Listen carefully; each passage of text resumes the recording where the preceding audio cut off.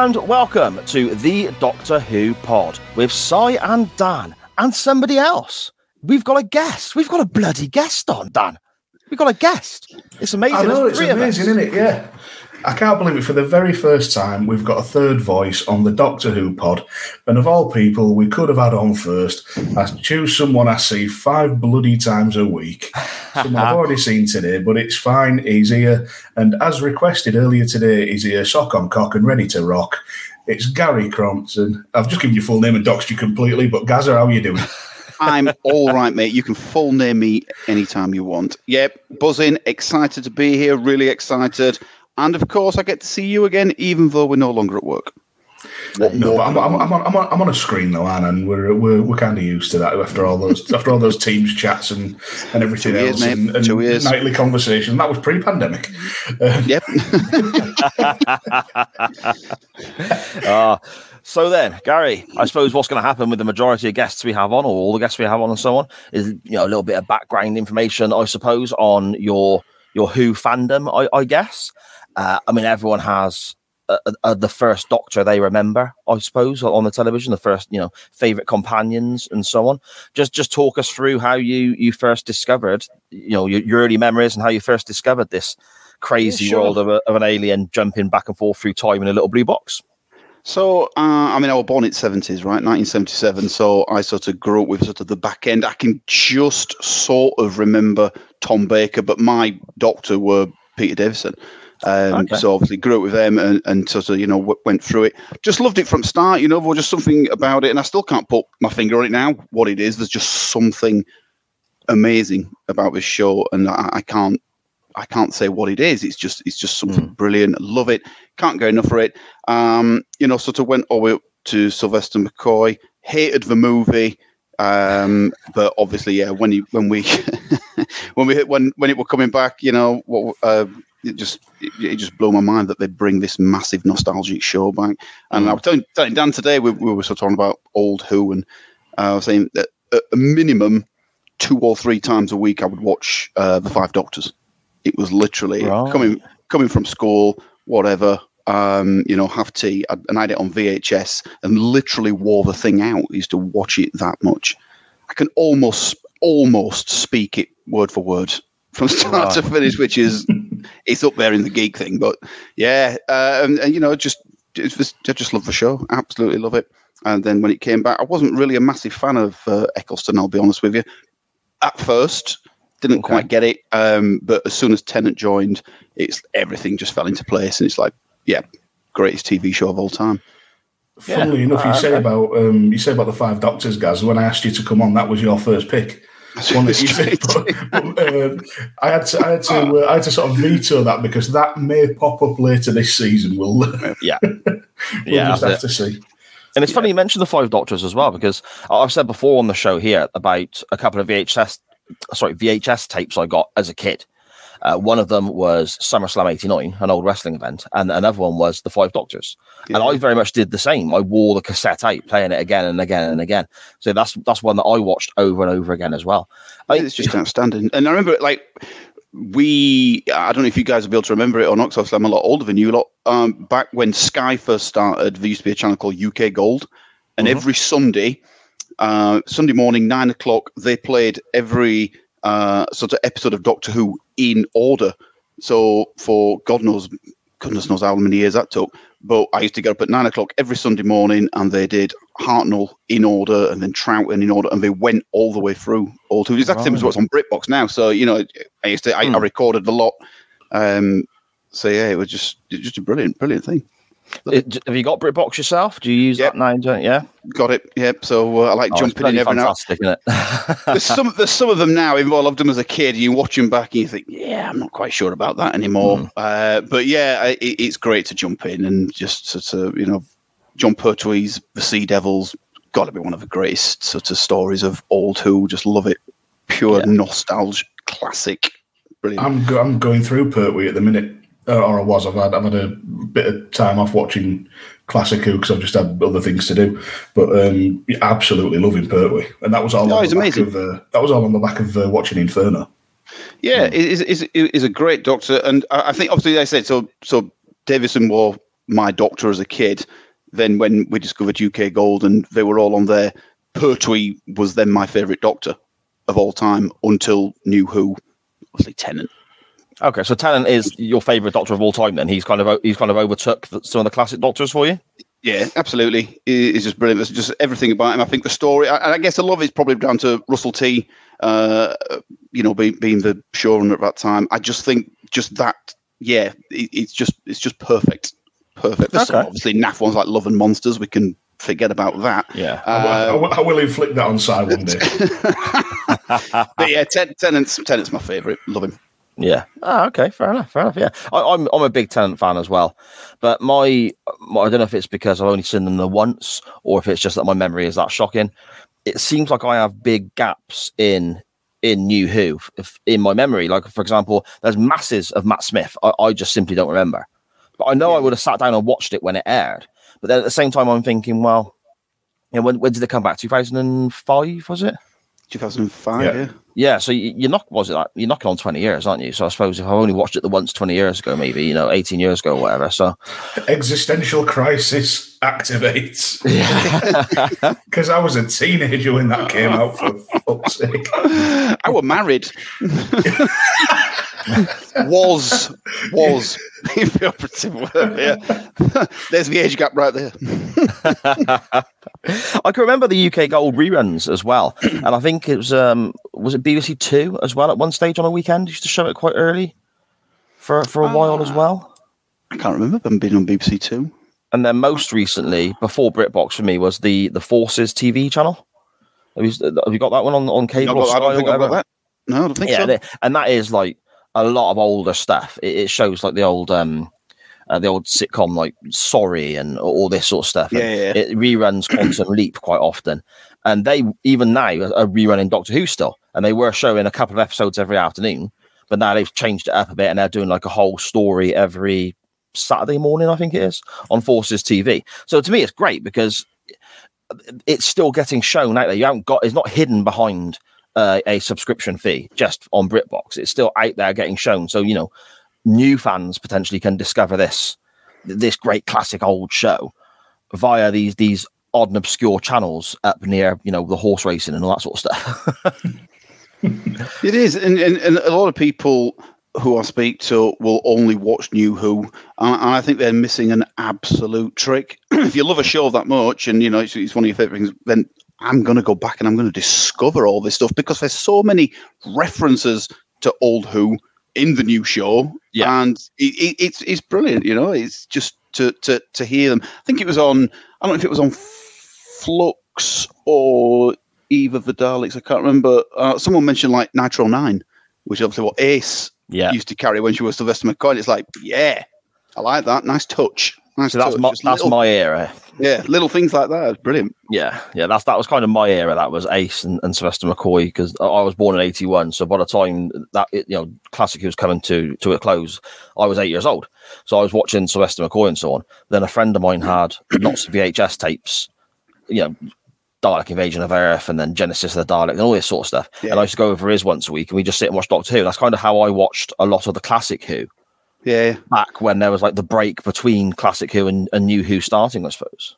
That's it, yeah. I used to go to W.H. Smith's and buy, we used to be able to buy the VHSs or DVDs, I guess, as it were at that point, of the Classic Who. But yeah, there's some that haven't really stood up to the test of time, but there is still some absolutely mind-blowingly amazing stories. And even towards the back end of Who, I guess, before it sort of had its break in end of 80s, it was getting a little bit ropey in places. But then you had belted like Remembrance of the Daleks. Yeah. I mean, wow, what an absolute quality, show that was. Brilliant. And we chose to cover Survival. We did. I mean, it had the Master in it, so I guess, it's good plus points, right? And they were just like, the Master and the Doctor stood out to me just arguing on someone's driveway on a housing estate somewhere, which was like, not even bothering with the old quarry back then. Forget the quarry, we don't have the budget anymore. Just film it on the street. Master's just going to get shot in the ass with a sniper rifle on his stick, with an air rifle. Not a sniper rifle, fucking hell. Sniper, he must be from Gloucester if it's a sniper rifle. That's another band. That's another band for the lists I council house snipers. Yeah. So then, Gary, obviously, we've asked our guests to pick a story for when they come on. Each of the, I think it's 4 we're doing in this, our second season of the Doctor Who pod. You chose a David Tennant story. Obviously, we know why. He's your favourite Doctor of all time. Why in particular did you, well, first of all, let us know which one you've chosen. And then why in particular did you choose this one above anything else? So I chose Human Nature and Family of Blood, 2-parter. And I tried to make a list of what my favourite episodes were of New Who. And I think this comes out on top. I think the acting in it is amazing. I love the fact it's not a Doctor Light episode, but basically it's a Doctor Light episode. It's literally Martha looking after John Smith, right? And the Doctor is there. We know it's the Doctor and he's in it, but it is the Doctor for what? 10 minutes out of the, 2 45-minute episode run times. So it's almost like, like this odd Doctor-like episode, but yet he's there. And I think the acting, it's amazing. The scarecrows freaked me out. And I just think it's an absolutely amazing story. It's got some great, one-liners in there, which we love. So, yeah, I think I was trying to rank them, and it's such a difficult thing to do, but I think if I was pushed, I'd put Human Nature and Family Blood as my top New Who story ever. It's quite funny that you've picked this one, though, and going on about it being a Doctor Light episode, because my Tennant pick for the first season was Blink, which immediately follows this epic with this. Yes, it does, yeah. What a great run of 3 episodes right there. And again, is a very Doctor Light episode. The writing and the acting and everything is so good that you don't need too much. Too much Tennant, essentially. But the funny thing about this is, I really didn't like this when it first aired. I was not bothered about it at all. Wow. And it's grown on me after multiple rewatches over the years. It really has. And obviously, we'll get into that in a bit. But it's been really good to sort of go into and dissect this a little bit. It'll come to the shock of absolutely no one, Dan, yourself, or anyone listening, that I couldn't remember it. So we're going to get T-shirts made up that just says it's going to be 2 lines. I don't remember that, or I ain't seen it. I ain't seen it. Yeah, I ain't seen it. It's enough one yet. When I read the title "Family of Blood" and the message you sent me to say that's what we're going to be covering, for some reason, it is an obvious reason, I guess. The word "blood's" in the title. My mind went to vampires. And as soon as my mind went to vampires, that was kind of all I had. That was kind of what I couldn't get away from, that image in my head of it being a vampire type story. So when I put it on and I rewatched it today for the first time probably since it aired, I watched it this afternoon. It was quite a surprise seeing what I was seeing. And, I totally agree with Gary that the acting in this is fantastic. There's so many great performances and so many great scenes and so many great, really powerful moments of dialogue as well between the characters. Absolutely. I mean, you got obviously, Jessica Hines, who's just, she's brilliant anyway. You know what I mean? And at the absolute top of the game, I think it is. But even like you got Harry Lloyd, who plays Baines. And we'll get to Harry Lloyd. I had no idea of this guy. I don't think I've ever seen him in anything else that I can think of anyway. But it's just his performance is just outstanding. You have, Gaz. You've seen him in a show that you absolutely adore. Get out of here. You have. I normally get to the tropes and who's been in what later as we go through the show. But Harry Lloyd, who played Baines, just one for me because I love Legion. He played Charles Xavier in Legion, which is an X-Men spin-off. But he was Viserys Targaryen in Game of Thrones, who got given the Golden Crown by Khal Drogo. Really? And I know for a fact, Gaz, you are one of the biggest Game of Thrones fans going. Mind blown. Wow. Yeah. Genuinely, no idea. No idea. Not the only person in this this 2-parter that was in Game of Thrones. But we'll come to that. See, I'm gonna have no idea, of course. So. Yeah. So again, it's a 2-part episode, which isn't, I suppose, the norm for New Who, especially in this time. Most of the episodes for Eccleston were kind of standalone, but they had like the sort of running Bad Wolf moments, I guess, touching each story.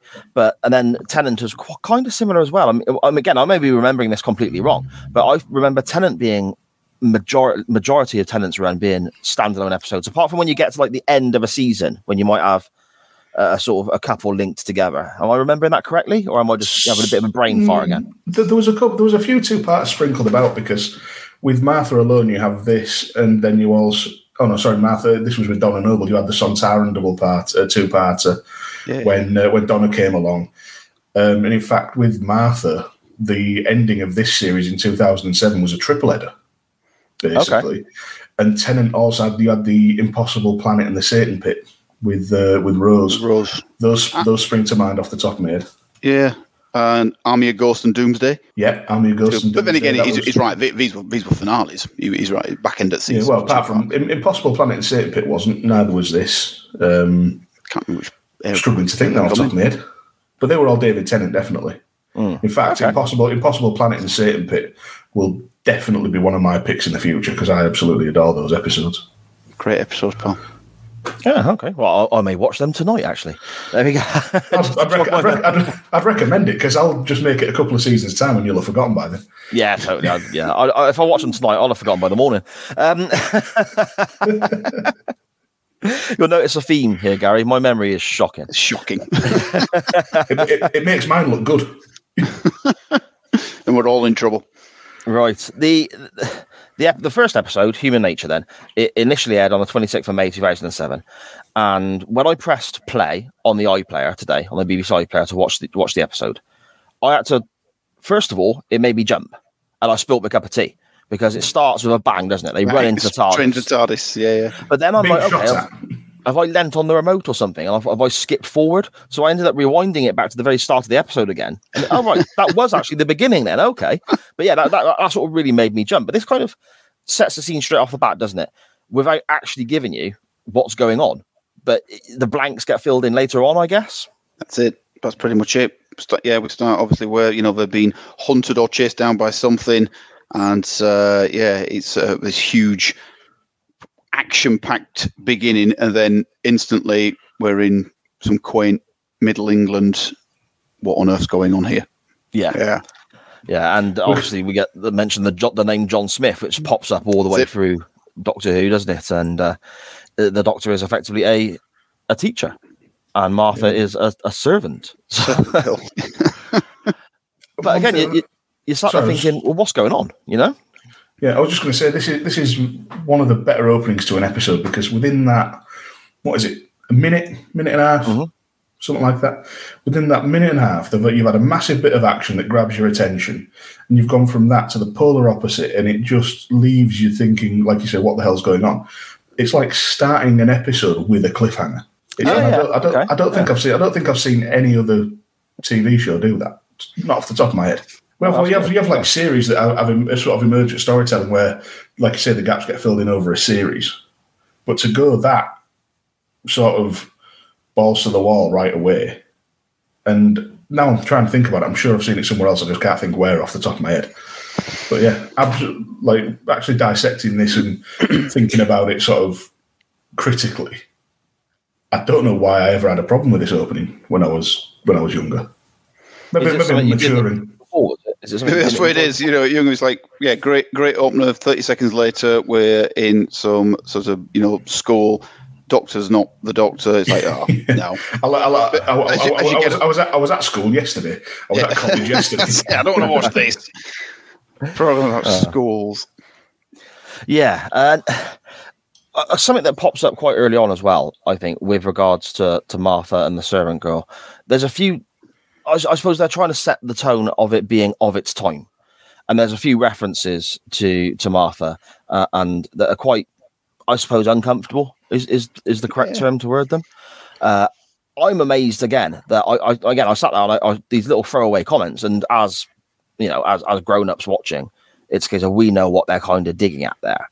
But I think it was really well done, because if I'd watched this with, say, my 12-year-old, I think they were subtle enough, or sort of you could take them one or two ways enough for my kids not to fully get it, if that makes sense. Yeah, there is like a couple of slurs, I guess, for want of a better phrase, throughout it. But I think Doctor Who's I don't think he's ever shied away from that kind of thing. You know, we're in a period where that was acceptable, and it's never shied away from it. And it's always been true. I think, like you said, to the time period that it's set in. But also, that's another thing I think is great about it. It's good. That's another part of a brilliant writing, brilliant acting. It's just.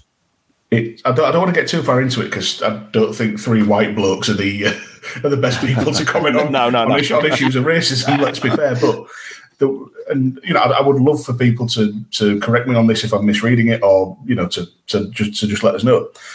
This whole scene starts with Martha and Jenny scrubbing the floors and saying, basically Jenny doesn't understand why Martha's so sweet on John Smith, and she says, "Oh, he's nice to me. Not everyone's considerate with me being." With her being, she points at her arm, and Jenny looks at her and says, "A Londoner." Yeah, because Jenny doesn't give a shit. No, Jenny doesn't give a shit. Quite, she's working with a mate. They're friends. She don't care. You get the posh boys come back. One of them makes a racist comment, and it's all framed in such a way that it vilifies the racism. It's done in such a way where it is shocking, and rightly so. Especially to a modern audience. People say times change. Times have even changed since 2007, and it stood out even then. Yeah. But I think it's done. It manages to be of the time of 1913, but also frame it in such a way as, check out this shit that people used to do. Isn't it absolutely crap? Is that young Archie pup? Yeah, sorry, I'm trying to. It's all right. It's a guest star. He thinks I'm right. Yeah, I mean, do you know what I mean when I say that? It's Martha even says about answering back with a bucket over his head. Yeah, and stuff like that. It's done. The whole thing is done to vilify the racism. I feel. I don't think anything like this would get into a modern day script either. By the same token. Yeah, but it's not just those. There's one later on. Matron Joan Redfern. She throws one her way when Martha's telling her that she's like sort of trained to be a doctor. She throws a comment her way. That one was probably the strongest one of the episode. I think that came. I don't know if it was just the words alone or the fact it came from that particular character, because that was what threw me with that moment coming from that character, because she seemed. For want of a better term, one of the good guys, and then that comes out, and you're like, "Oh, okay."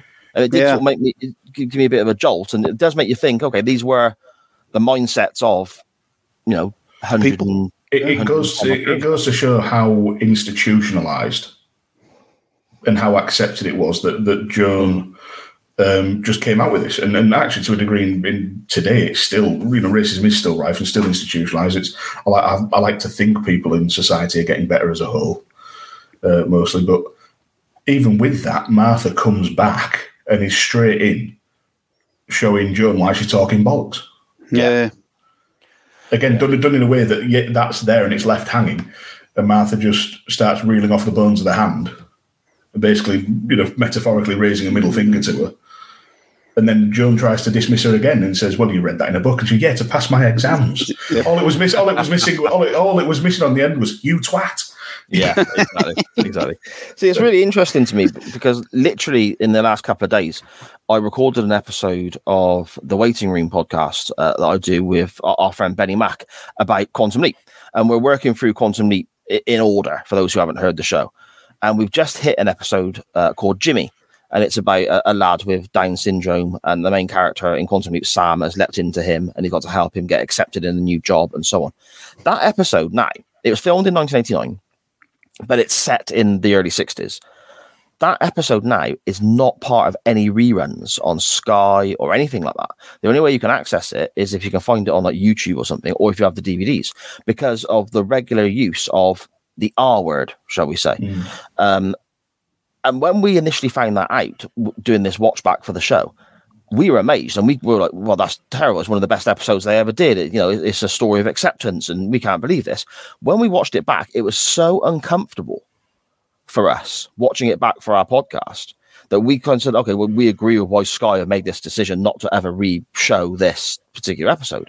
And that's literally been a decision made in the last couple of years, because I know they were re-showing it 2-3 years ago. So it's funny how things have changed in literally just a short period of time with various different things, isn't it? Well, even in my lifetime, when I was a teenager, you'd quite often drop that word to your friends, jokingly and stuff like that. I wouldn't dream of it now. Yeah, and it's all for the good. Obviously, it's all for a better world, of course. But it's just funny watching Doctor Who, which I think, again, New Who. If this is 2007, so it's a fair few years ago. But to me, it still seems so modern. Even though it's again 2007, pushing 20 years ago, whatever, 15 years ago. But it still, to me, seems like it was only aired a couple of years ago. Yeah, it's exactly. Crazy to think it's that. To think it's that long ago. When it was I think you were going to say it, Gary, alluding to it just before. Particularly modern Who, but also as I'm finding out with classic Who, Doctor Who's never shied away from having a social commentary or something to say, or at its best, it just lays it out for you to and shows you why things are shouldn't be as they are or were. At its worst, it's a bit on the fucking nose, like a lot of the Whittaker ones were. With the environmental things like that. It's a little bit rammed down your throat towards the end of this. Like you say, it will, thing, but it will never shy away, and I'm very much looking forward to having Russell T back. And that's one of the reasons. Genuinely cannot wait. Yeah, I'm excited as well. I suppose quite early on in the episode as well, we see this journal that the Doctor has, or John Smith has, sorry. And he's talking to Joan about these dreams he's had. He's already had a conversation with Martha about these dreams as well. And I found this journal, this notebook, I thought it was fantastic. And it'd be brilliant if you could get a replica copy of it or something like that. Because as they're flicking through, as a viewer, we're recognizing some of the images that John Smith has drawn from his supposed dreams. And we're seeing Daleks and Cybermen and the like, aren't we? I thought this was really well done. Absolutely. It's just, you literally want it on your coffee table. Yeah. The Journal of Impossible Things, just to look through of this amazing artwork that's in there and whatever stories is scribbled around it. Yeah, it's just, it's a beautiful thing. But I'm sure every fan would want a copy. You want that, and you want the Doctor and River's diaries. Yes. From later on. That'd be it for me. But the thing is, he's going through all these stories and the book after he's fallen down the stairs and cracked his head open. Because he's too busy not knowing how to flirt with Joan. tried to flirt, fell down the stairs. I can relate. Listen, we've all done it. normally after 7 or 8 beers, but we've been there. We've been there. It's sort of a running theme as well, isn't it? I think with when the Doctor is John Smith, is that he is a bit clumsy. He's a bit of a klutz. He's a bit sort of, I suppose, clumsy with his words and so on as well, isn't it? I think the first time he was John Smith, wasn't it when he'd regenerated into Pertwee and he sort of falls out the TARDIS at beginning of Spearhead from Space and he's in hospital. And I think that's the first time he uses that reference. But yeah, similar kind of thing. Yeah, he's all over show, not quite sure what's going on. It's a funny thing that it's a weird parallel to draw, but this whole the Doctor disguised as John Smith is actually quite reminiscent of Superman. Because obviously, I know you're not big on superheroes and stuff like that, but you know who Superman is, I hope. I'm aware of Superman. I've heard of him. I'm vaguely familiar. He's the Superman. So Superman's alter ego is Clark Kent, but Superman is who Kal-El is who he really is. So Clark Kent is the disguise, and Clark Kent's this like unassuming, bit of a dipshit, clumsy, run-of-the-mill bloke that nobody really looks at twice. And it's the same thing as the Doctor does here, which kind of feels a bit like the aliens kind of commenting on what they perceive people as. Like if I'm just a bit of a run-of-the-mill dipshit, nobody will notice me and I can go under the radar. It's a really unique take because normally you have the real life and the super alter ego. but the Doctor's trying to blend in. So, they even say it later on in the in the second part, where they say, not only did he make himself human, he made himself stupid. Isn't that the same thing? Yeah. Yeah. Again, early on in the episode, I suppose still very much setting the scene, I suppose, for the story and introducing us to characters and so on. We've obviously, Martha, but Martha's friend, they're helping her scrub the floors and so on. We've met her now. We've met some of the lads who are living at this it's a boarding school, isn't it? They're living there so on for their education. One of them, Timothy, I think the name of the young lad isn't it? Is that correct? Tim Latimer, played by Thomas Brodie Sangster, who was Judge and Reed in Game of Thrones. Wow. Okay. Yeah, of course. Yeah. Actually, I can clock that one. And Tom Palmer, who plays Hutchison, this was actually his very first professional acting credit, and he's now in EastEnders. Fair play to the lad. I mean, not fair play. He's now in EastEnders. I guess it went downhill, but there you go. But when you start with Doctor Who, the only way is down. Where else is it to go? Yeah, it's down all the way. Gosh, something that I suppose with this Tim character, he's got this kind of, I don't know how you describe it. He's got this kind of foresight, hasn't he? And he says at one stage in the show, "I'm just good at guessing. I can see what's going to happen, and so on." I don't think I got that fully explained to me as to why or where that went or anything. Am I missing something there? Or yes, it comes in the second part, but we'll get to that. Yeah, okay. I mean, all right, we'll come to that. They outright tell you how he does it. I must have missed it then. How did I miss that? It's we'll just jump ahead. It's when John Smith is holding the watch, and Tim's talking about his about his foresight. So he says, why did the watch speak to him? He says, low-level telepathic field. You were born with it, just a synaptic engram causing, and then he tails off. It's like, is that, and the panic in his face, how Tennant switches from Smith to the Doctor back to Smith. It's like, is that how he talks? Yeah. The realization. Yeah, and I think that's why, because he says when Hutchinson gets his letter from his dad, and he says, he's been posted to Africa, it's a beautiful place. Yeah. When he was reading the letter, he's like, well, how do you know? I've been reading my mail. And I think, you're right. Because of that reason, that's why the watch talks to Timothy. Because other people pick it up, but it's silent, right? Timothy picks it up and he can hear it. Yeah. Because of this thing he was born with. There you go. That just didn't register with me at all. Then I don't know if I was making notes at that moment or. This is why you've got me for the wee woo beep boop. Exactly, mate. Exactly. We then start getting lights in the sky. It's obvious that whoever has been chasing the Doctor is, trying here next to locate the Doctor and Martha. And there's lights in the sky, and there's a green light also. And one of the young lads, who Baines, I believe his name was, wasn't it? He's gone out to pick up some beer from a hole in the ground. Was that common practice back then? Was for kids. Beer in the woods at a boarding school. I mean, I know if you dig a hole and put beer in it when you're at a festival, it chills it for the morning. But it's it seems I'd say it down as a boarding school thing. That's what it was. Yeah, potentially. He's gone out to collect some drinks anyway, and this green light passes him. He goes to investigate, and again, no good ever comes when people do this. No good ever comes from going to investigate. Just don't do it. Just walk away. Ignore it. But if you walk headfirst into an invisible spaceship, you're going to have a nebbing. You're going to at least stick your head in where, like, hang on, I'm holding my hands up to it, and it's what's like going on here. Because with it being an invisible ship, there's at least half a chance that it's Wonder Woman. Well, I suppose I'd just ran, mate. I'd have just pegged it. I'd have been gone. But God, I had to bite my tongue about stop making a joke from Wonder Woman and pegging. Dear me.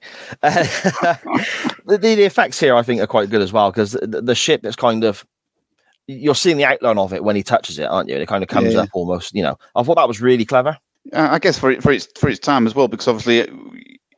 Who was it wasn't at the pinnacle of it. Obviously we're building a fan base, building its audience, week after week after week. But I guess the budget still wasn't quite there in terms of doing all the CGI stuff and that. But yeah, it's a great effect.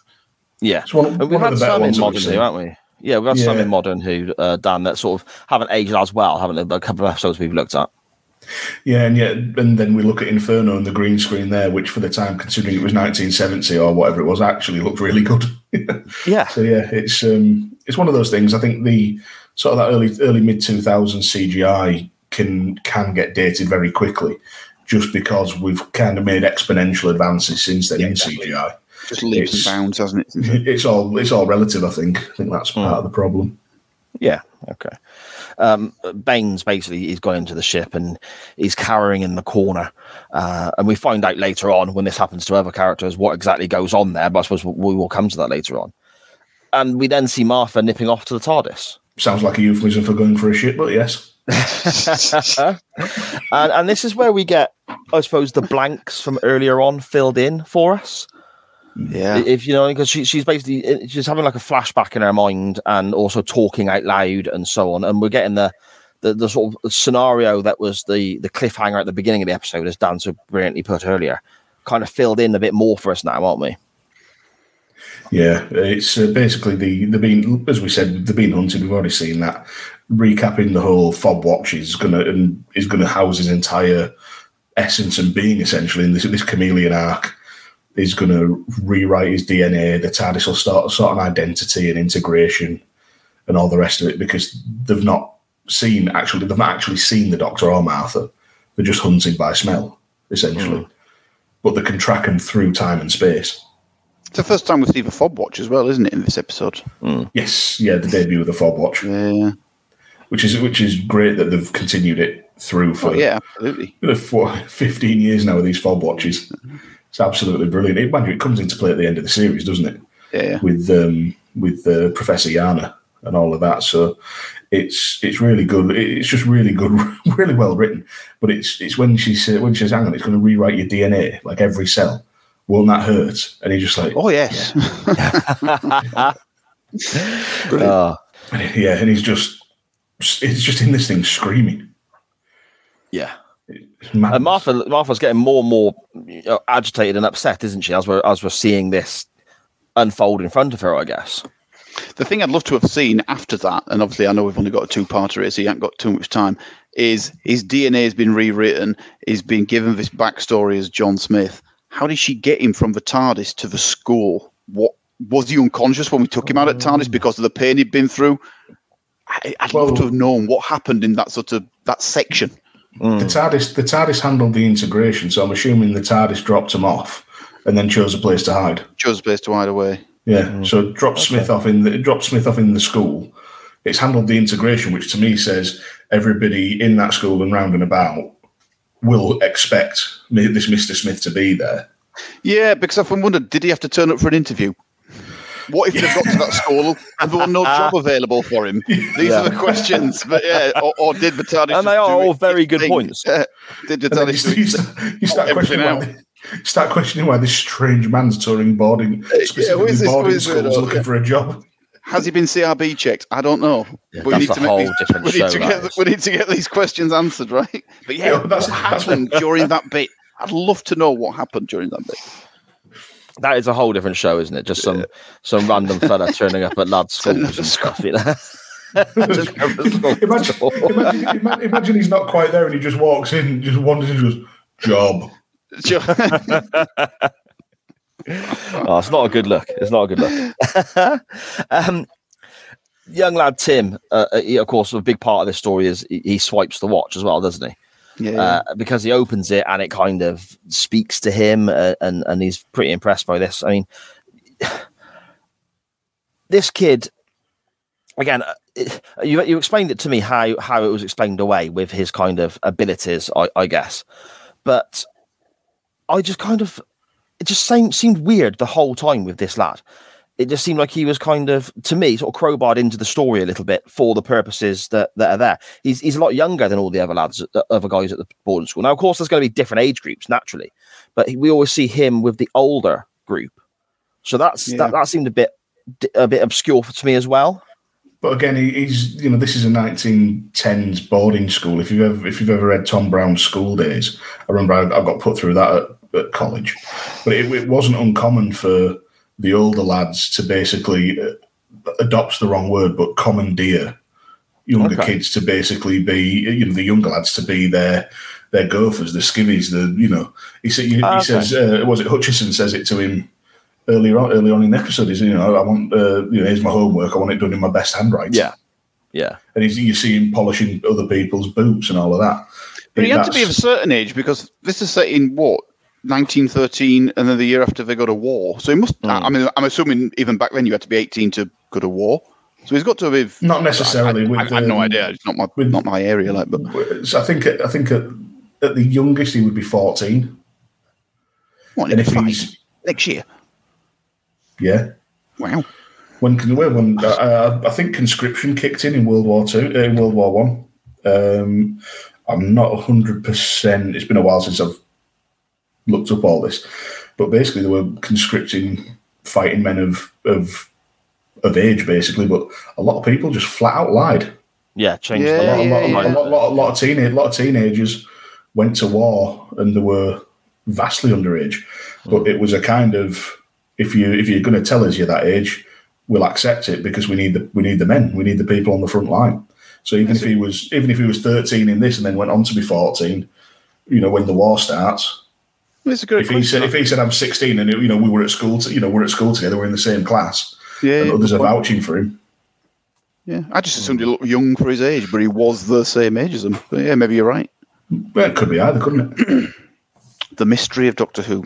Who knows? There you go. Who knows? Who knows? You mentioned that quite early on, or maybe even before we pressed record, actually, Gary, about the scarecrows being quite freaky and creeping you out a bit when you first watch this. Yeah, I mean, and it's not brilliant. It's not too far off at this stage in the episode that Baines actually does say activate the soldiers, and the scarecrows start coming alive, and that's when they sort of grasp other members of the public, don't they, to have the family sort of inhabit, I suppose. How bloody great are these as a Doctor Who villain? They're just perfect. I think they're absolutely perfect. They're spooky, they're different, they're unique. They imagine bumping into one on those country lanes at night. Good Lord above. I just think they're absolutely phenomenal. And, that's your Halloween costume sorted. They're amazing. And they're hidden in plain sight.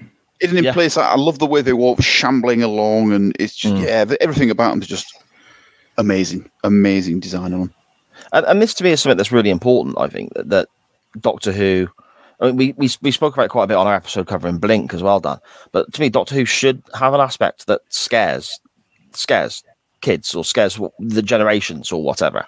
The Cybermen in the late 80s scared the crap out of me. I used to have nightmares about them, as I've mentioned on the show several times before. When I was little, I used to have nightmares about them and so on. My dad can remember being scared of the Daleks when they first appeared in the 60s. To me, this is a really important part of, I suppose, the institution that is Doctor Who, I guess, that it should have that scary aspect. Sometimes, I think sometimes with some modern Who, it can be a bit too warm and fuzzy, maybe. Yeah, I agree. The best Doctor Who stories, I think, are the ones that have got that spooky edge, generally set in a spooky old house. They're the best ones. For me, they're perfect. We covered The Haunting of Villa Diodati with Jodie Whittaker. Yeah, absolutely great episode. Awesome. Village of the Angels, as part of Flux. Yeah.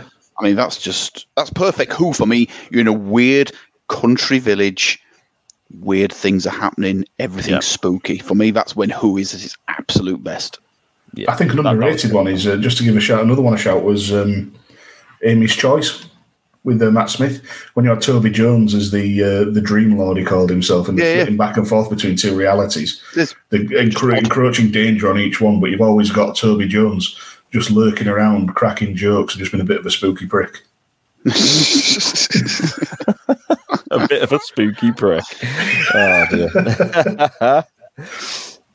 But again, another one, not to keep jumping around too much, but I think people don't rate it as much, but for me, it's a top 10. Tooth and Claw. It's that same thing. I'm isolated in the middle of nowhere in a spooky old house, and there's this thing hunting us down through a hole. Now, again, it's another example of that. You ain't got, all right, it's an alien, but it's a werewolf. Do you know what I mean? So I think like with a scarecrow, these are things everyone's grown up with. You know what a scarecrow is, you know what a werewolf is, and this is what's hunting us down. It's got an alien element to it, and again, it's just perfect. I think that's the beauty of the Weeping Angels as well, isn't it? Because I said on the episode we did covering that, I walk past something that looks very similar to a Weeping Angel every day on the way to work. And do you blink? Because it is, it is that sort of accessibility, isn't it? They are, those sort of things are all around you. So yeah, I mean it is. It's just it does it best. And we're driving, we're in countryside, we're hiking, wherever. You see a scarecrow, I will always think of The Family of Blood and Human Nature. It just brings it back. It's great. That's fantastic, isn't it? That's when you know it's great television, when that sort of it has that influence on your day to day. That's it. Absolutely. Yeah. Dan, talk us through the cricket ball and the baby, mate. Well, John Smith's been taken away from a class that he's teaching on machine gunnery, of all things. Yes. Which, I wish I had that at my school. But it's all part of this subtext where they're basically training the kids to be soldiers, essentially, and go on to do whatever. But John Smith and Joan Redfern, they're walking through the village, and she's explaining her distaste for training the kids to fight. Her husband Oliver died at the Battle of Spion Kop. Their childhood sweetheart. She's angry at the army and all the rest of it. They have a brief discussion about discipline being good for the kids, but does it have to be military discipline, etc.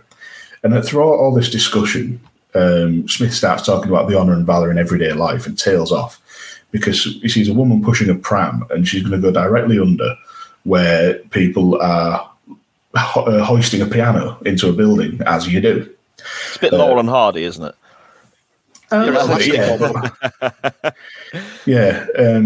And just sort of instinctively, Smith, there's just a kid just stood there bored, chucking a cricket ball in his hand. He grabs the ball off the kid mid-throw, swipes out of the air, and almost in one motion overarm bowls it to knock some pipes, which then land on a bit of wood that had a brick on the end, launching the brick into the air at the perfect angle to landing to knock off a milk. I was going to say churn, not can. Churn, that's it, yeah. This giant metal thing what had milk in it. Knock that off to then roll gently in front of the pram to stop her pushing it just as the rope snaps and the piano, very dramatically and in slow motion because they needed the extra few seconds, hits the floor and breaks. Perfect. It's like what a sequence trap, Yeah, that's it. Yeah. The only thing that lets it down is that chain reaction wasn't set off with someone pushing a domino, which knocked more dominoes. That's the kind of thing that would be going on there. See it on YouTube. See it on YouTube now. Yeah. Although those videos are great. Yeah. It's it amazes me that Smith just puts it down to luck, and she Redfern just looks at him and says, I think it was a bit more than luck, and he just turns to her and says, "Do you want to go to the dance tonight?"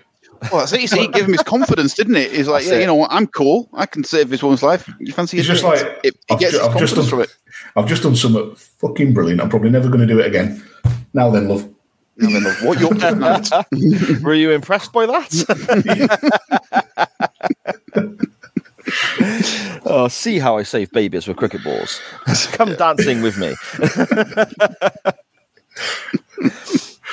After this, the kind of they're still walking, and then Nurse Redfern saying that she thinks the doctor is the man Smith wants to be. She's sort of psychoanalyzing it all, and remarks on the doctor's eye for the ladies, and Smith laughs it off, and he goes to fix a scarecrow. And we get a great line there because she was saying it's just something like, "You're quite the artist." Where'd you learn that? It's a Gallifrey. Yeah, and she said, "Is that in Ireland?" It's got it's got to be. It's just like what? Yeah, and he lets slip that he's through. But he lets slip as well. He says, "Oh, his mum was a nurse," and she Redfern, in fairness to her, shoots a shot very unsubtly. Says, "We make such good wives." Straight in there. He's like, "Hang on, love, we've not had a date yet." Fair play to her. quick She ain't mover. mucking around, is she? Oh, She ain't mucking around. Joan, she don't mess around. I mean, ultimately, they do end up having a bit of a kiss as well, don't they? Which Martha barges through the door to disturb again. She's got timing, Martha, hasn't she? Let's be honest. She can sense when something's going on that she wants to interrupt, I think. Oh yeah, that was good. Well, because we get the tame Doctor Who version of "Draw Me Like One of Your TARDIS Girls." Yeah, There it is. Yeah. Straight from Titanic. They have the little kiss. Martha barges in, and it annoyed me initially, but it's quite a good character arc as Martha sort of finds her own sort of self-worth in it all and realizes she doesn't actually need the Doctor to love her throughout the course of this series. But at the same time, she's like, "Oh, you had to go and fall in love with a human, and it wasn't me." But then later on, she's only learned in 5 minutes. Yeah, it's true. She jumps around a little bit. But I mean, if you meet the Doctor, you're probably going to fall hard, aren't you? I mean, Possibly. I love him. Probably not my time, you know. Probably a step too far. The scarecrows are obviously now mobile. They're shunting around, and we saw the one that the Doctor fixed have a little sly glance as he walked off, which is again just adding that little touch of creepiness to what's going on, isn't it? Those little touches, because it's all, I suppose it's almost building the suspense, isn't it, to when you're going to see more of this. And we sorry, Si, speaking of creepy, just after that, it was when Latimer's hearing voices from the watch, and Baines and the father and the little sister are all stood there together, and they all simultaneously turn to look at Latimer, all tilt their heads and sniff up. That was creepy as shit. Yeah, I was about to come to the old man, the little girl, and so on. Sorry. Abducted by the scarecrows, and it's the creepiest one of them all for me is the little girl. Yeah, it's where she's skipping along with a balloon. Yeah, so sinister. And she's just a little girl, but she's so creepy and sinister, and just whoa. Do you know what I mean? Did you get those sort of vibes as well, or is that just me? No, it's not just you. She's a little murder machine. Absolutely. Yeah, absolutely. Yeah, I think this next part though, because obviously these people now they've twigged that. The family have kind of twigged that they're in the right area because of the watch opening and closing every now and again, and they're sort of getting this, for want of a better term, they're getting little wafts, aren't they? They're sort of like they're sniffing away at. And Jenny has been, I suppose, taken over. Have you gone now? Have you? No. I'm all right. I just went through it. Then they just walk into a room like, he farted in here 20 minutes ago.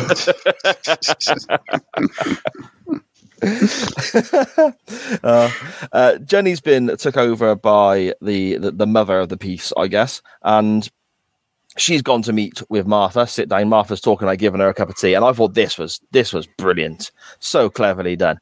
And again, the way that Jenny, or the actress that played Jenny, was so bubbly and chirpy and happy all the way through. Sitting outside in the pub with Martha, and even when they're scrubbing the floors and the students are being they're being dicks. She's just also bubbly and chirpy and happy, and now all of a sudden she's had a complete 180 on her. And I thought that was the actress there. Fair play, because that was superb. But also there's just this huge level of creepiness now to Jenny herself as she sat there talking, and the urgency of saying, "Tell me about this. Tell me about this." As Martha's trying to, pushing it constantly, yeah, and the way that Martha twigs and works it out with the tea is just superb, isn't it? Should put some gravy in the pot and some mutton. So, how about some sardines and jam? and it's just, I thought that was so clever, and it's good. I think that we get to see a character use something like that to suss out an issue, rather than just sitting there and their face sort of changes and they go, hang on, so it's not right here. We're getting them to sort of test the water, I guess, with what's in front of them. And I think that's quite important. Yeah. But also as well, because whatever's possessing Jenny doesn't have full access to her memories or whatever, she doesn't know how to act. She doesn't know that Martha's twigged. She doesn't know Martha's body language or, how they act around each other. So it takes Jenny a moment to twig that Martha's twigged. Mm. Yeah. But enough time for her to shoot out the window at her. Those guns as well. it kind of, they didn't quite fit for me. Obviously you look at the green guns, the green spaceships and so on, but I'd forget that they had these kind of laser weapons, because you're looking at them, you're looking at the family possessing these characters, and they're all incredibly creepy, and they're obviously a family, the mum, dad, the son and the daughter. And then they've got this army of scarecrows, which again are like Gary explained, clunky in their movement and so on. And then all of a sudden there's this space age technology that they're using to zap people away. It was quite a difference to what they were doing the rest of the time. To me, anyway. You're right. We've got these space age laser guns, but yet we're actually going to reanimate some hay for our army. Yeah. Do you know what I think it was? I think it was to scare people. I think it was just to be dickheads. They could, they could. It's a great explanation. Just wants to be dickheads. Well, no. You think about the family. You think about the family themselves. Their goal is to get the life essence of a Time Lord to live forever, so that they can conquer and fight and hunt across the universe. That's what they want to do. Do you really think they'd be above thinking, well, we're at a relatively primitive point in time, let's put together a creepy army, we'll find the Doctor, we'll get his essence, but if we can have a laugh and a bit of sport, let's do it. Yeah, fair enough. They say it later on. Oh yeah, you've got to have a hobby.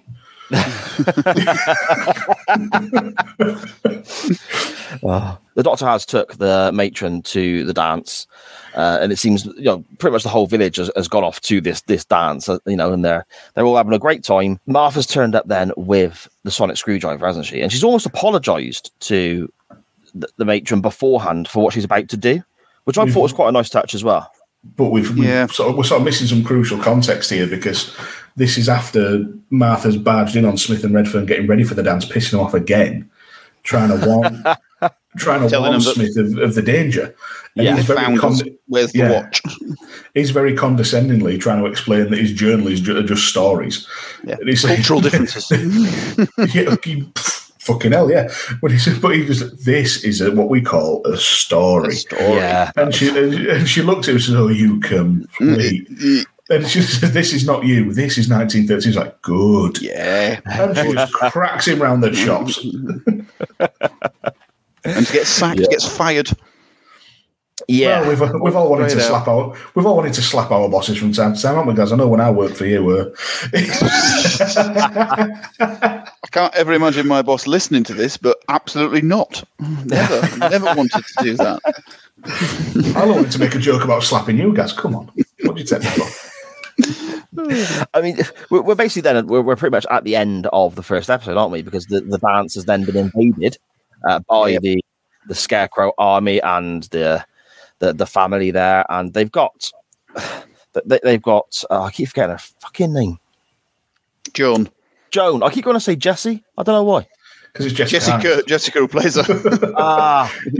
There we go. This is after one of Baines's finest hours, because you've got the old fella at the door collecting. The old Crimean War veteran, and says, "Spare a penny, sir." And Baines walks past and says, "I didn't even spare you." Dead. Oh, blast! Yeah. Yep. What a prick. Yeah, really sinister again, isn't it? Ruthless, I suppose, is kind of giving that sense of, that air of ruthlessness to them as they sort of just they're after, they have their goal, they know what they want, and they're just, they're set on getting it no matter what. Yes. Don't get in my way, don't care who gets in my way. We're after this.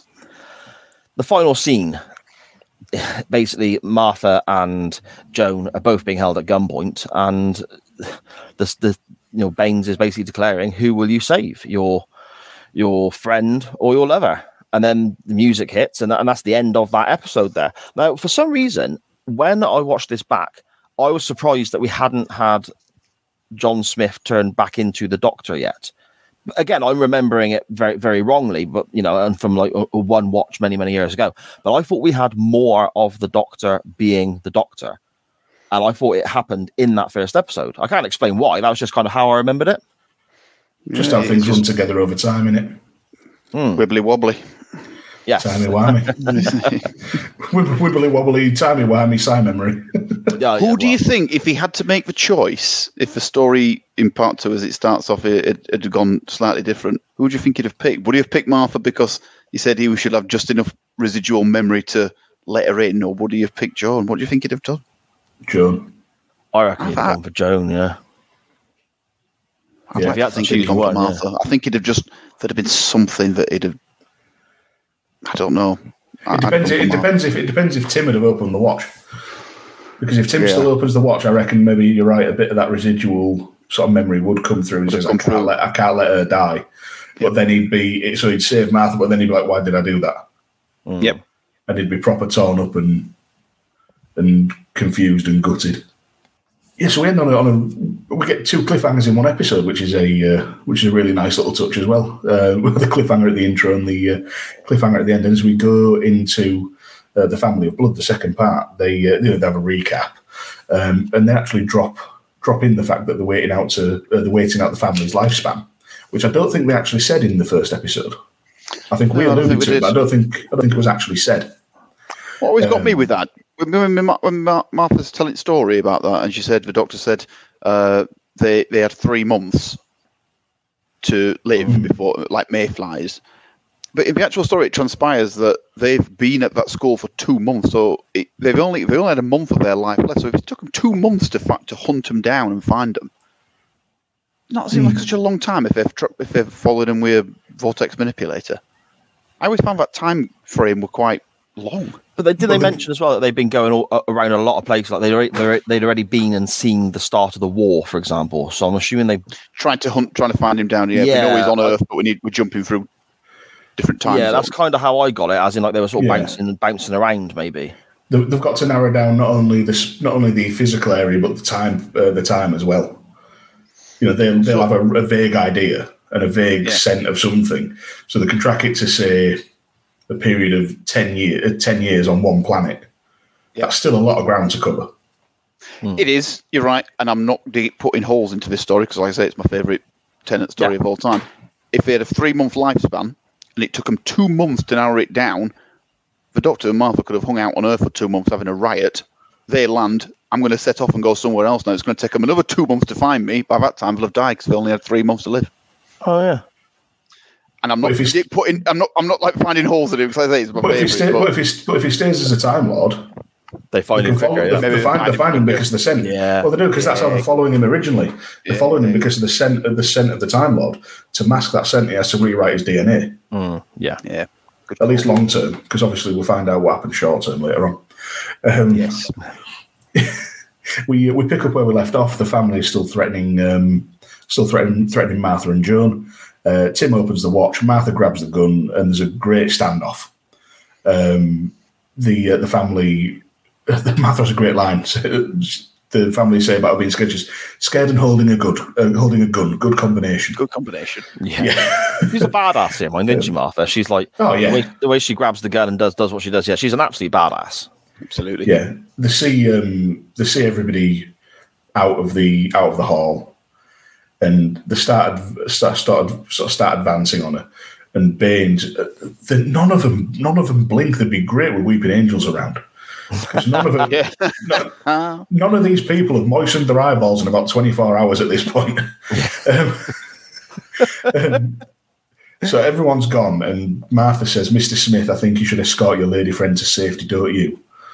And he sort of grabs Tim to get him out of the room, and Tim recoils because he sees flashes of the Doctor. And then Jenny / the mother who Martha's been holding as a hostage gets herself away, and they advance on her and start taunting Martha about Jenny's death. And it's weird because it's Jenny's face we've seen in the previous episodes. Just she didn't die with any dignity. All that screaming. Yeah, that was superb. That was such a good line. That'd have worked well in one of your old scare attractions, Gaz, something like that. Absolutely. Absolutely. It's a great scene. Yeah. One of the scarecrows gets behind her and grabs the gun. Martha slips out. She has to grab Smith and tell him to run and says, God, you're rubbish as a human. He ain't got a clue what he's doing, has he, really? He's just, like we said earlier, again, this comes back to, around. Yeah, this comes back to being John Smith and being a bit of a plonker with it. Yeah. You know, being a bit clumsy and a bit, yeah. Yeah. And as everybody's fleeing the hall, Baines is shooting into the crowd and calling it sport. Yep. As if he's absolutely loving it. And then Jenny / the mother finds traces of memory and says Martha used to go to the West. And Baines orders the father to follow the scent, and then comes out with the line, "As for you, mother of mine, let's go to school," which is creepy as shit. But by this stage, John Smith, the doctor, whoever, they're back at the school and they're preparing this, I suppose, soldiers in training, I guess, that we touched upon earlier, to effectively defend the school, aren't they? They're getting the sandbags out, and it's almost trenches-esque that you see footage in World War One of what they're setting up, I suppose, around the school, isn't it? It's to defend the building, I guess. Barricade the door, get the sandbags. This is where the best acting and the best scenes, I think, starts when we get back to that school. From there on in, some amazing scenes and absolutely outstanding acting from them all. This is where it really starts to kick off. I'm gonna run through a couple of little bits, guys, and then I'm going to let you take the actual sort of battle itself, because I've got a feeling that'll be one of the bits that you really like, and especially in terms of acting, you can run through a few bits for us that sort of speak out to you. But he's getting he's rallying the troops, so to speak. The headmaster saying, "What the hell's going on? What's going on in your school?" And just a little side note, guys, have you ever seen Preacher? No. Si, is it worth asking you? Nah, don't ask me. Well, for anybody out there listening who's watched Preacher, it bugged me for ages, but the guy playing the headmaster is Pip Torrens, who went on to be Herr Starr in Preacher. So the same guy you see there also ended up being in this Preacher program, a neo-Nazi who undergoes several injuries that leave his head looking like a helmet. Penis. For me, the headmaster is, like, although he doesn't have a big part as such in this story, I think he's one of the greatest characters of it all. I think he plays it absolutely spot on, as you would imagine one of these authoritarian, old school ex-soldier. And he has some. There's a couple of cracking. I mean, I've lost count how many times I've seen it, and every time there's a couple of cracking lines he comes out with, which still make me laugh to this day. And one of them is when we're back at the school, and they're prepping for the battle to come, and he's getting everything ready. And he says, Martha tries to say to him like it's not a good idea, and he says, "It seems your favourite servant is giving me advice. You will control her, sir."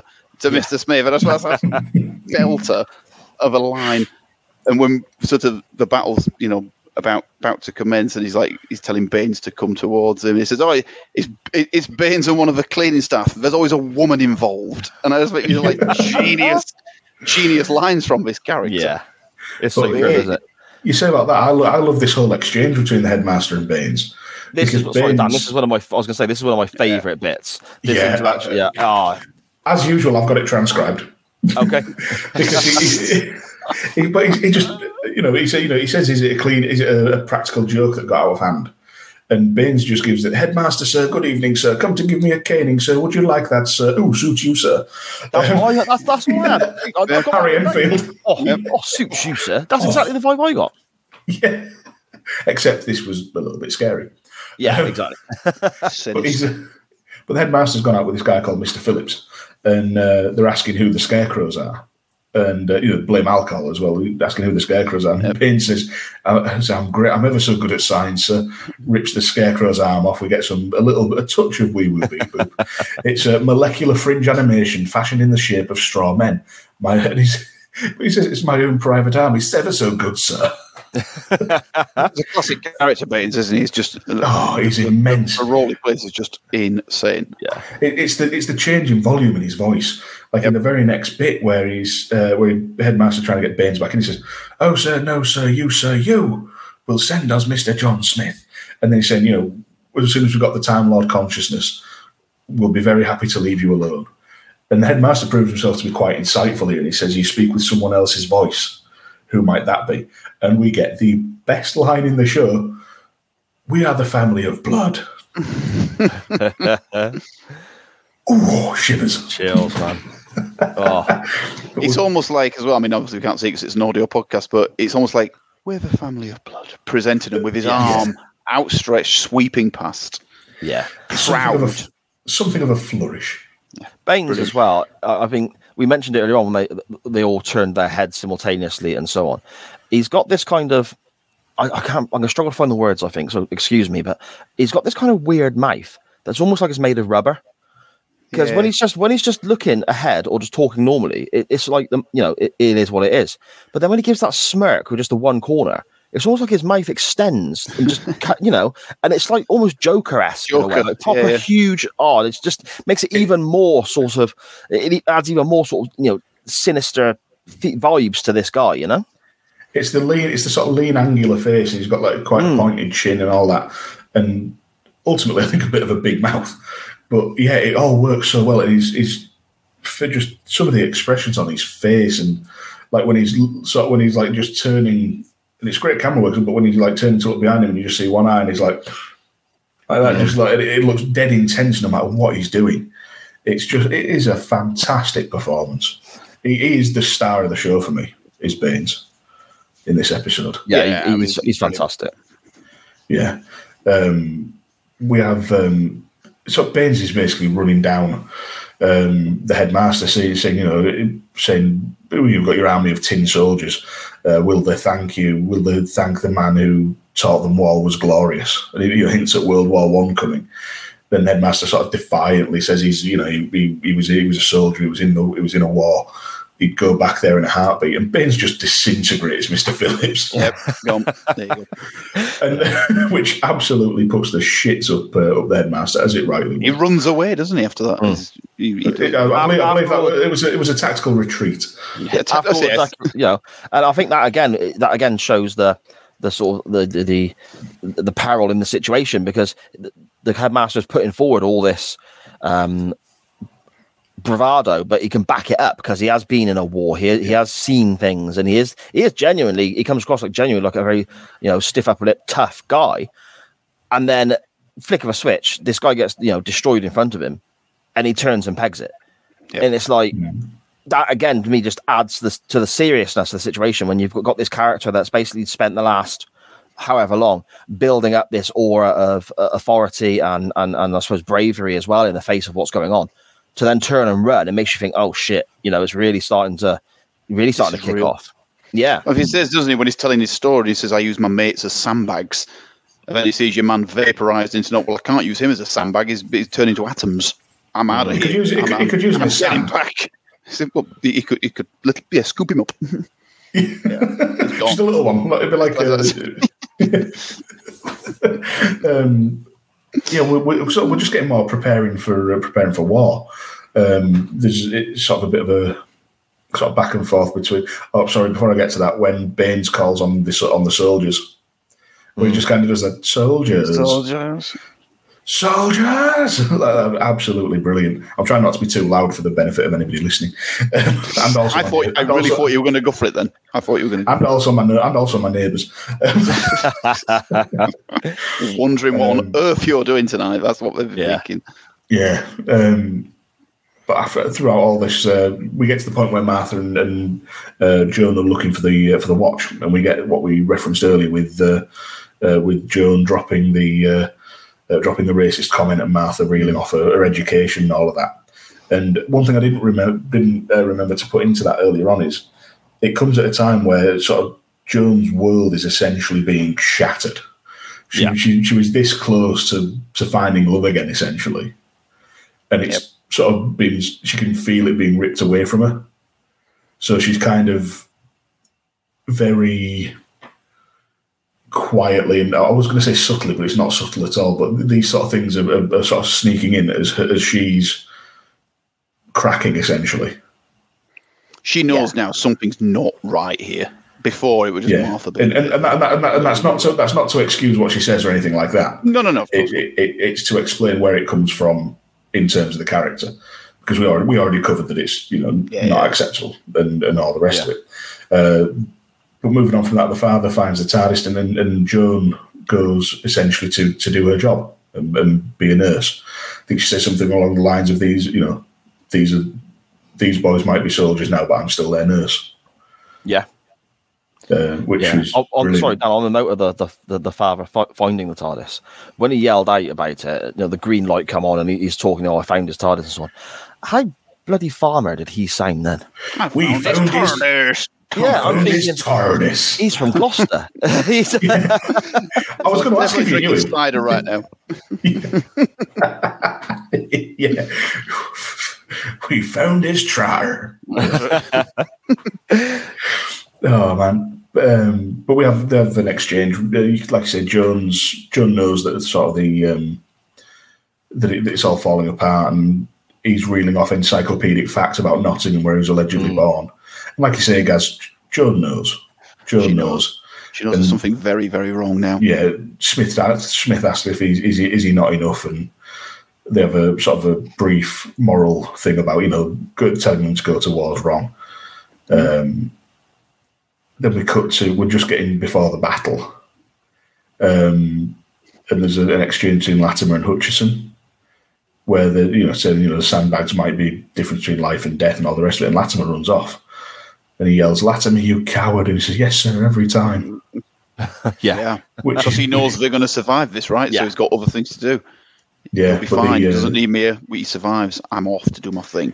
Yeah, but the little uns, the sisters, sort of watching him. They've seen the watch now, and that inspires Baines to order the attack. Yeah, and I think this is the point, Gaz, where I'd like to throw to you a little bit when you're saying about great acting performances, because to me, a lot of them come in this montage and don't involve a word being spoken. Nothing whatsoever, and it is just probably, if it's not the best scene on the entire thing, it's up there. It's a very close second place. And what I loved best about it was just, like you said, that there's no talking going on here. It's just the kids with their guns.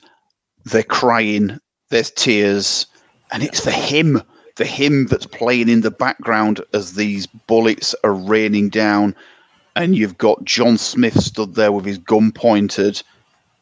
But something is telling him, I cannot pull this trigger, and he never does throughout that entire scene. But it's just perfect how the whole thing pans out. But it's that music, man. That music just sets it absolutely brilliantly. That music and the idea of these, it really rams home that these are boys. Yeah, the kids. Yeah. The kids. We've been having a right laugh on Plainfield, shooting at posts with tin hats on. This is the real deal. I'm crying. I'm not happy. I hate it. It's horrible. They're as far as they know, they are taking lives. They're taking lives. That's it. And it's a great sort of representation of the horrors of war, and in this time in 1913, of what's to come. Yep, that's and it. You're right. It is one of it's for me. It's one of the top two scenes in this two-parter. Yep. Yeah, it's fantastic, isn't it? It's just such their feeling as well. Their feelings as well towards it, like the tears and so on, about the possibility of taking lives, is backed up when they realise that the people they have, well, I say people, but what they have gunned down, they're inspected, and the line is, they're just straw. We haven't actually killed anybody, and it's almost like a sense of there's a sense of relief. Yeah. Oh my god. Yeah. Thank God. Just, again, it even backs it up again, doesn't it? Yep. Yeah, brilliant. It's so good. And then, of all things, the little sister wanders in, and still with the red balloon, and the headmaster's there. And this, you're right. I think it was you guys that said about the headmaster being one of the best characters, or was it you? Yeah, I say he's not. He ain't got the biggest part in it, but you know what? Wow, there we go. And his end is nigh. Yeah, it is. But they tried to tell him that she's part of it. Yep. She's with them. She's dangerous, and he says he will not see a child on a battlefield, no matter what. No matter how, essentially, if she is evil or not. Yeah. And she disintegrates. There you go. Yep. You're gone. You're in. And the little badass stares down every single gun there and says, "Who's going to shoot me now? One of you, really? Yeah." And she's only a young lass. Absolutely ruthless. Yep. Oh, the fucking balls on that lass. Jesus, it's incredible. And again, brilliantly delivered. They managed to find an incredible crop of essentially child actors that could deliver exactly what they needed to. And that's quite rare, because a lot of the times, and even in Doctor Who as well, they've had young actors who are not. It's hard to be too critical because I couldn't do what they do, but they're not the best in the world, and it does take you out of it a little bit. It takes you away from the story. It feels really harsh being critical of children for not putting in a good enough acting performance. But to be fair, they're grown up now; they can take it. Yeah, it's been long enough. But yeah, this was really fantastic. And Smith orders the retreat. Yep. And Bane's in to reanimate the soldiers, and we get these creepy scarecrows just chasing the kids throughout the school. Which is, I mean, that's a horror movie right there. Yeah, absolutely. That is a horror movie. It absolutely is. John Smith, Martha, and Joan are ushering kids out. They're trying to save as many as they can. And while they're doing that, the ones that have been captured are all being paraded in front of the little sister to see who has the watch, because she's seen Tim. No. Bugger off. Yeah. But then again, that was, sorry, Dan, again, that was really, really methodical, really matter of fact, very sort of, yes, no, black, white, whatever. It was nope, literally just looking for this one person who has exactly what they want. They're so tunnel vision of what they want. And then they're going to turn around and just disintegrate all the ones that are relevant to them anyway, aren't they? It's very, like I said, very methodical, very ruthless again, isn't it? They could just as easily not kill anybody. Yeah. But they think, no, why not? You're dead. You're useless. You're dead. You've got you can't help me. You're not the guy with a fob watch. Well, you're gone. You're nothing. But then young Tim opens the watch upstairs. Does his thing. To draw them to him. Yeah. Works. And we have a great shot then of John Smith wanting to go back to see if he can save any more. And he opens this door, and there's just 3 or 4 scarecrow heads. No, shut that door. I'm just going to close this, actually. Latimer's escaped out the window, so he's safe. And then we have a great bit of the father there in front of the school with the TARDIS. Saying, the doctor, giving it all that, and they're saying, they're joining one by one. Out you come, doctor, come to the family. Time to end it now. Giving it all that. Jesus Christ. But you can imagine, like, Smith doesn't know what the hell's going on. No. How much must he be bricking it? Yeah. And Tennant sells it so well, because they're hiding, watching from the woods effectively. And it takes both Martha and Joan to convince him to say, that's the blue box, that's the one you were telling the stories about. And he's trying to deny it. He categorically, in my head, he knows what that is. When Martha says, do you recognise it? And he says, I've never seen it before in my life. And I'm like, you're lying. You know what's going on, but you didn't. You're now in denial, because now you know something's definitely not right, and you are not who you think you are. Yeah, and he's referenced it, hasn't he, himself, about his dreams, and to the point where he's drawn it in his book. So of course he knows what it is. Of course, you're spot on. Yeah, you're spot on. Yeah, it's now in denial mode because it doesn't want to be whoever this thing is that he actually is. Well, he says he wants the life. Yeah. Martha says we need the doctor, and he says, "Who am I then? Just a story," and he runs off. Yep. The family go to their ship. They're powering up the armaments. They fix the targets and they're counting down. And this is Joan here is so intelligent and quite calculating and tactical in where she takes everybody. They reach an abandoned sort of farmhouse. Yeah, this is more. She says, it really is. Who lives here? If I'm right, no one. Because it's the family of the little girl who was taken to become the sister, who's obviously gone back and done away with her parents. Yeah. But she even says it herself. She says, how easily I accept these ideas. Yep. But fucking hell, Joan. I mean, fair play. Come on, Joan. Good Lord. Lighten up, love. Yeah. Oh man, I thought the floor was just dusty. I didn't realise I had Mr. and Mrs. Cartwright stuck to the sole of my shoe. I'm breathing him in. I'm literally breathing him in. Oh man! Oh god! It's the follow-ups to corpse water. It's a corpse dust. Yeah. But this very quickly becomes a very sort of powerful scene where they're trying to figure out what to do, and Smith is raging at Martha, saying, "What exactly do you do? Why does he need you?" Yeah. Giving it all that, and she says, "Because he's lonely." And he looks at her again and says, "And that's what you want me to become?" And he's like, "Get the fuck out!" Yeah. It's funny, yeah. The scenes in the Cartwright cottage, for me, as amazing as the entire thing is, this is where the greatest acting comes in from all. And I when Tennant's in there doing his thing, or John Smith's in there doing his thing, that's, I think, David Tennant's best acting on any Doctor episode, when he's in that turmoil of what is going on. And I don't want to be the Doctor. I want to be John Smith. Yeah. When he's going through that whole bit, it's just brilliant. Pure genius.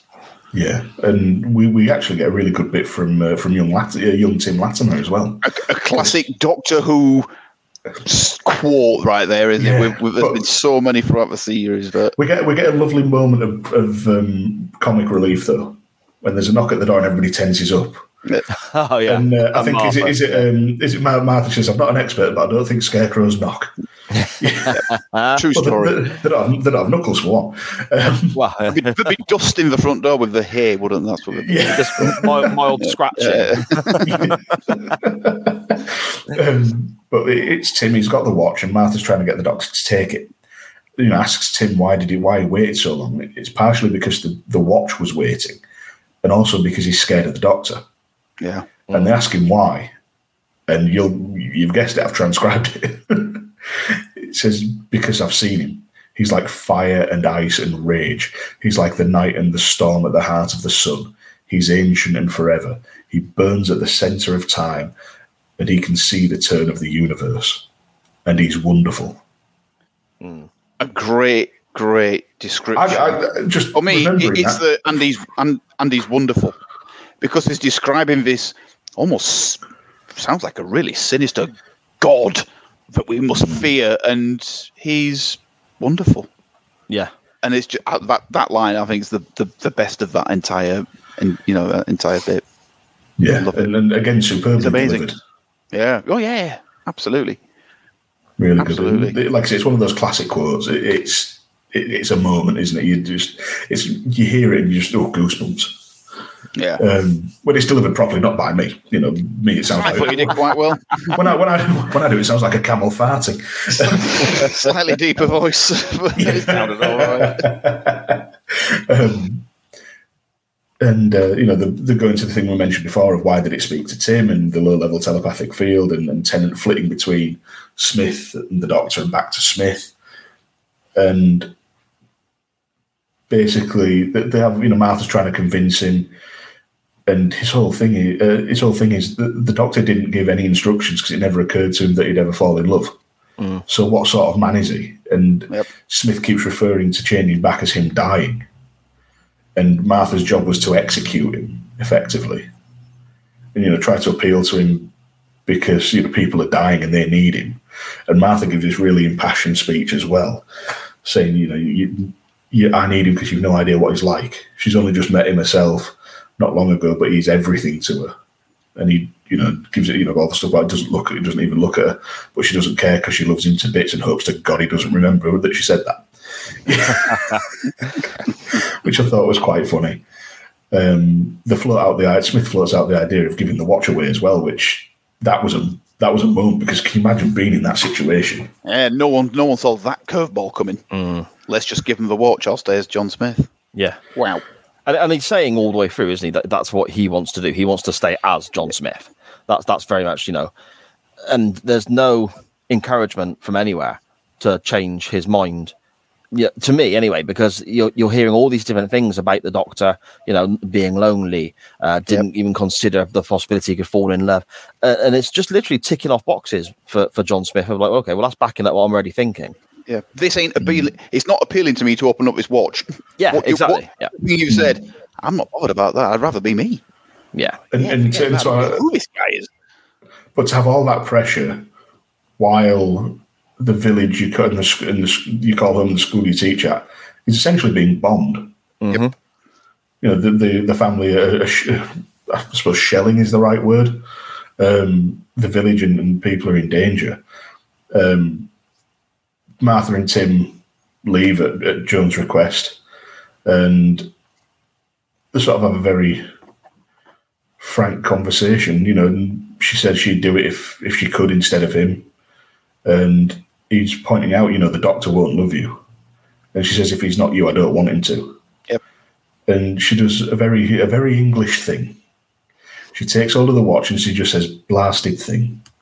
Blasted thing. It's like your world is crumbling around you, and that's all you can say, because we're English, don't we're stiff upper lip and whatnot. The only thing they're missing there is putting kettle on for a cup of tea. We're in a huge crisis. Everything's gone to shit. Get a brew on. That'll sort it all out. or cracking a beer. All that. And we get another very powerful scene with this, because Joan takes the watch, Smith holds it as well, and it effectively gives them a montage and a view of the life they could have. Yeah. It's like a flash forward sort of scenario, isn't it? It's like, yeah, from marriage to having children to middle age to old age, and ultimately John's death, where he's the last thing he's worried about is that everybody's safe. Yeah. And she holds his and she says, yes, all the children, all the grandchildren, everybody's here, everybody loves you. And that in itself, to essentially see a life in the space of 30 seconds, 20 to 30 seconds, and what they could have, and it's all interspliced with, Tennant's face, essentially welling up, and Joan as well. To do something so powerful in 20 seconds, it's masterful. It really is masterful. Oh, it's absolutely fantastic. I totally agree with what Gary said earlier about this being some of the best performances and potentially the best scene and so on of the 2-part story when they're in the cottage, or the interactions they have there. There's so much going on. And like you said, Dan, that to show, I suppose, what could be potentially, and then almost like, an alternative that's not going to exist, because, we know we know what's going to happen.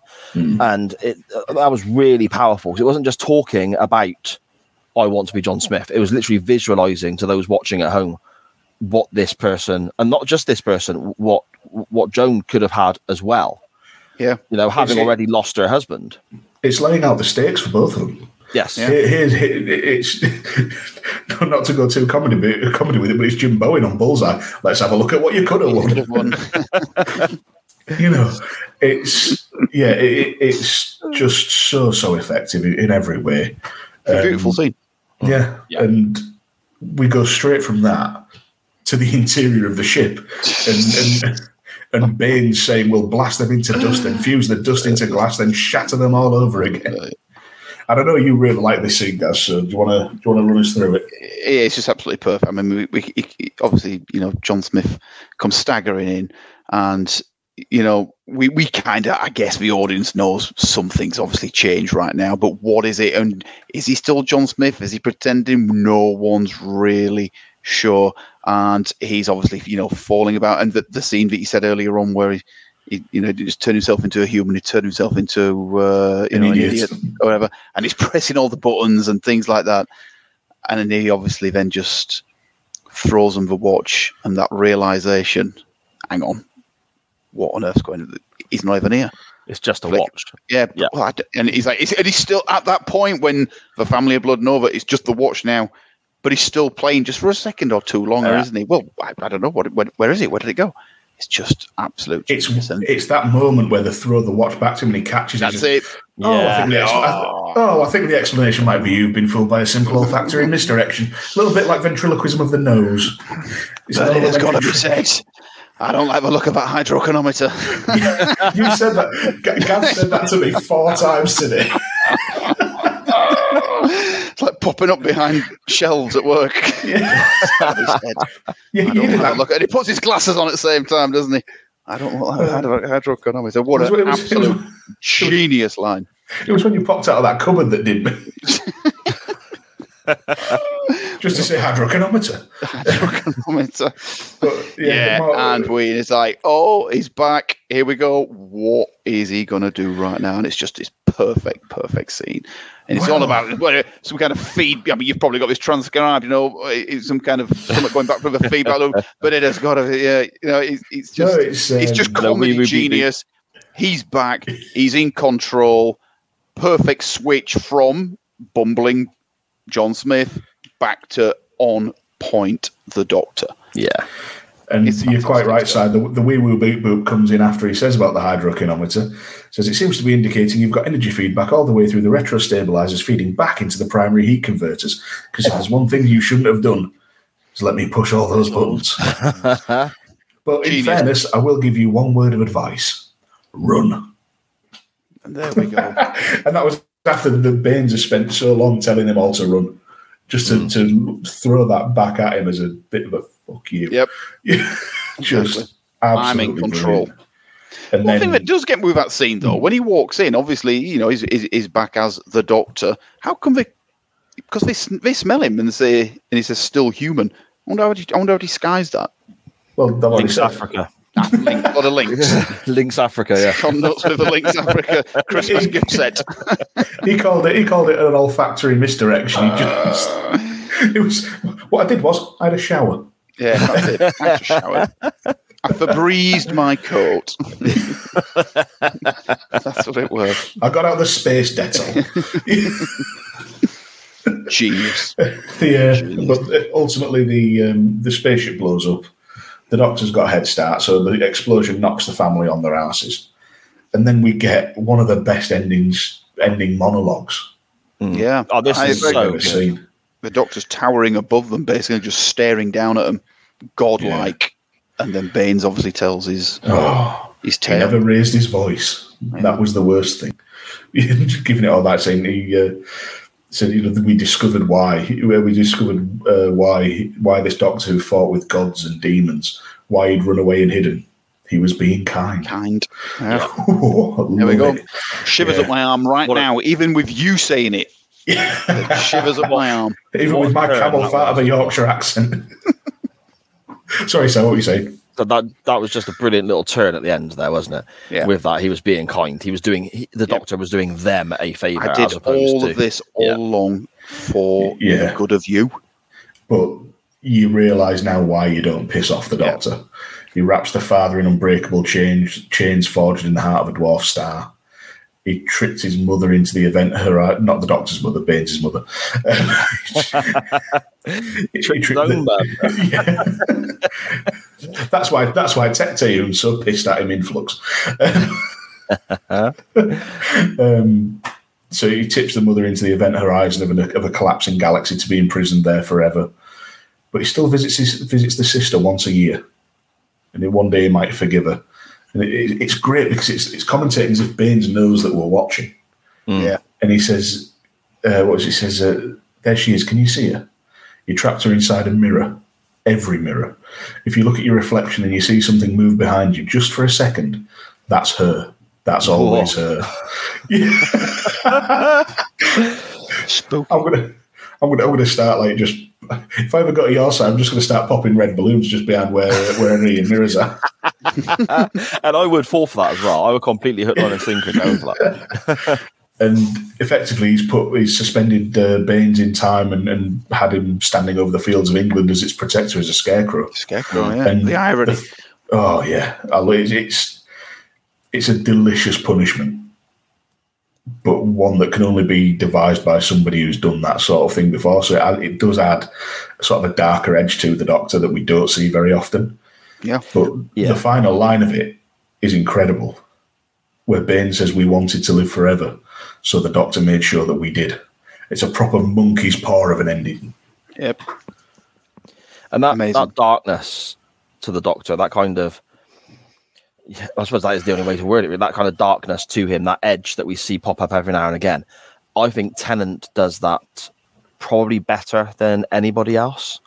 He's got this kind of expression on his face where he literally just he's showing how angry and furious, and he's punishing all the evil around him, and you can see that the fury in his face, but he's not doing anything. He's that good. Yep. And it's just, almost Agree. expressionless, but the exact opposite of expressionless. So it's really difficult to explain, but that's the sort of thing I get from that. He's showing us everything by showing nothing. Yeah. That's what it is. But I also get the feeling that he's doing it because he's angry, but he's angry because he has no other choice. He tried to do the right thing, tried to do the kind thing. But I remember in Christmas Invasion with Sycorax, he says, "No second chances. That's the kind of man I am."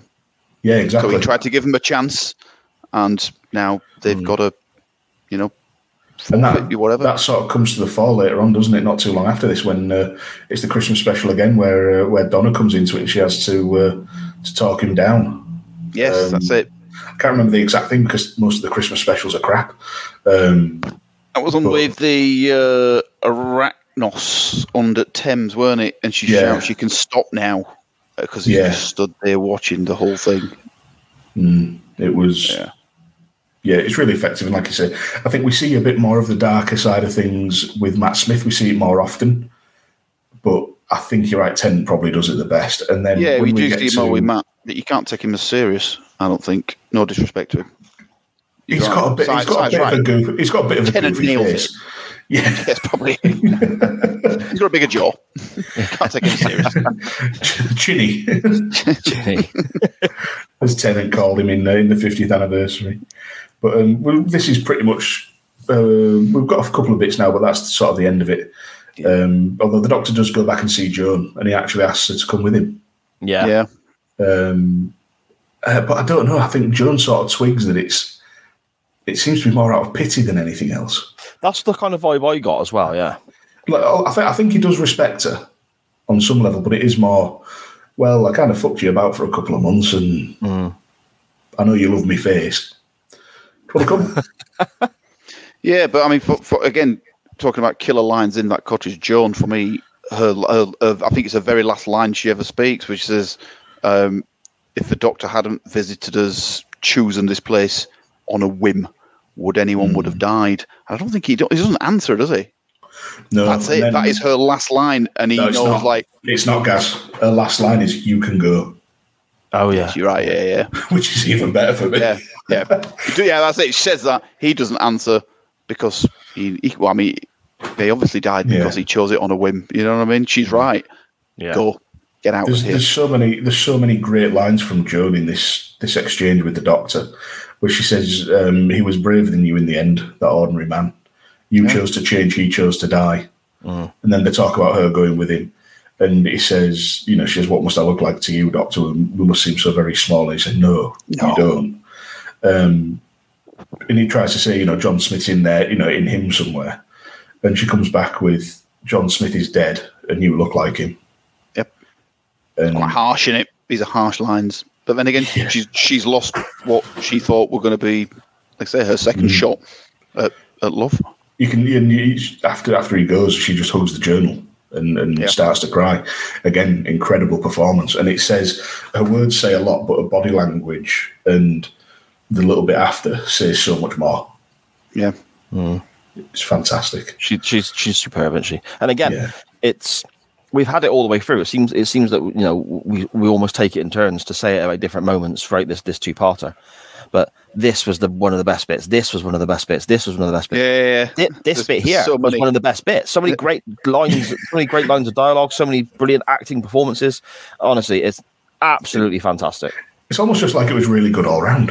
Yeah, it was all right. It was quite good. I don't regret spending my time watching it and talking about it. But we get something that's very typically Tennant next as well, in that he goes back to the TARDIS and Martha asks how Joan was and asks how he is and offers to go and talk to him, and he keeps saying time we moved on. Yep. Time we moved on. And they have a very awkward little bit of Martha backtracking on her saying she loved him and all that. And Doctor's kind of like, do you know what? I'll accept that because fine. Oh. You're sounding all that, but sorry, love, not at the minute. Still getting over my ex. But he does thank her for looking after him. And so he should.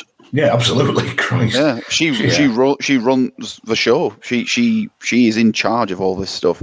Like I said, John Smith ain't got a clue what's going on. Yeah, and we get Tim turning up to give the fob watch back, but the Doctor says, keep it for luck, essentially. And Tim thanks him for visions of the future. He knows what has to be done, and Math, saying you don't have to fight. Says, I think we do. Yeah. Said you could get hurt, so could you travelling with him. Yeah. And we get as the TARDIS dematerialises, we get a voiceover of the Doctor explaining the history of World War I and how it came about, while we're seeing Latimer and Hutchison basically walk the way through, it looks like somewhere near the trenches. Don't know if they've maybe had to go over the top or, something like that. But it's effectively what we saw before of where the shell was going to drop on them. And Latimer saves Hutchison and, thanks the Doctor. He says, come on, old chap. And then Hutchison saying, leave me, I'm not going to make it. And Latimer just says, yes, we are. Didn't I promise you all those years ago? Yeah. And picks him up and carts him off. And we cut to a remembrance service. And we see there's an older fella there with all his medals, and the pop of the wreaths are on the war monuments. As a priest is giving the reading, and he's the older gentleman is holding a fob watch. Yeah, it's got the same Gallifreyan markings. So obviously it's Tim. It must be. He looks across, and there's the Doctor and Martha's pinning a poppy on him, and the last thing we see is Tim getting emotional and looking at the watch. For me, this scene is almost as emotional as the battle scene at the school when everyone's crying, because it's a similar kind of thing. We've got this, it's not a hymn, but we have sort of, the vicar woman, wherever she is, saying that sort of, classic speech, they will not grow old as we grow old, going down of the sun and all that kind of stuff. And, he obviously clocks it's the Doctor and Martha, and you can see tears coming into what is got to be Latimer, hasn't it? In his wheelchair, and it's such a powerful scene, like the school one for me. It's just with that voiceover type thing rather than him. But yeah, it's amazing. It's up there. Yeah, really, I mean, this choked me up. This was like, this was more. I find this more emotional than the school scene, if I'm honest. Probably because we've seen snippets of what he's gone through, and knowing obviously the history of the war and so on as well. And then you see the Doctor there with the poppy, and it was just like, oh man, it couldn't have been done any better, I don't think. No, I think as well there's something to be said for seeing that sort of generation who are very much stiff upper lip, get on with the job. We see it with Bernard Cribbins later on in Tennant's Run, when it's in his last two parts, and then they're sat there on the spaceship, and Bernard Cribbins, Wilf's sort of, it's all getting to him and he's starting to cry. So there's something very powerful about seeing people of that era who seem so unflappable and unmovable and solid, that when that emotion finally does seep through, it makes it all the more jolting. All the more significant and all the rest of it. It's like to this day, I see my granddad on a daily basis. The amount of times he's been anything other than jovial and even having a moan in an amusing way, I could count on one hand. So that's sort of what I'm drawing on to sort of come to that conclusion. It's and when you see it specifically, and when you see it laid out on TV like that, it to me, that is why it gets to you. That is why it gets you. It is. It's perfect. A perfect ending to a perfect episode. I think this was bloody fantastic, you know. I really enjoyed it. I'm really, really glad that you chose this, Gary, to look at, because if you hadn't, I probably wouldn't have watched it again for a very long time. I literally only press play on this because it was selected for the show. So thank you, first of all, for choosing this, because I enjoyed this so much more than I anticipated. I mean, for a start, I thought it was going to be about vampires. So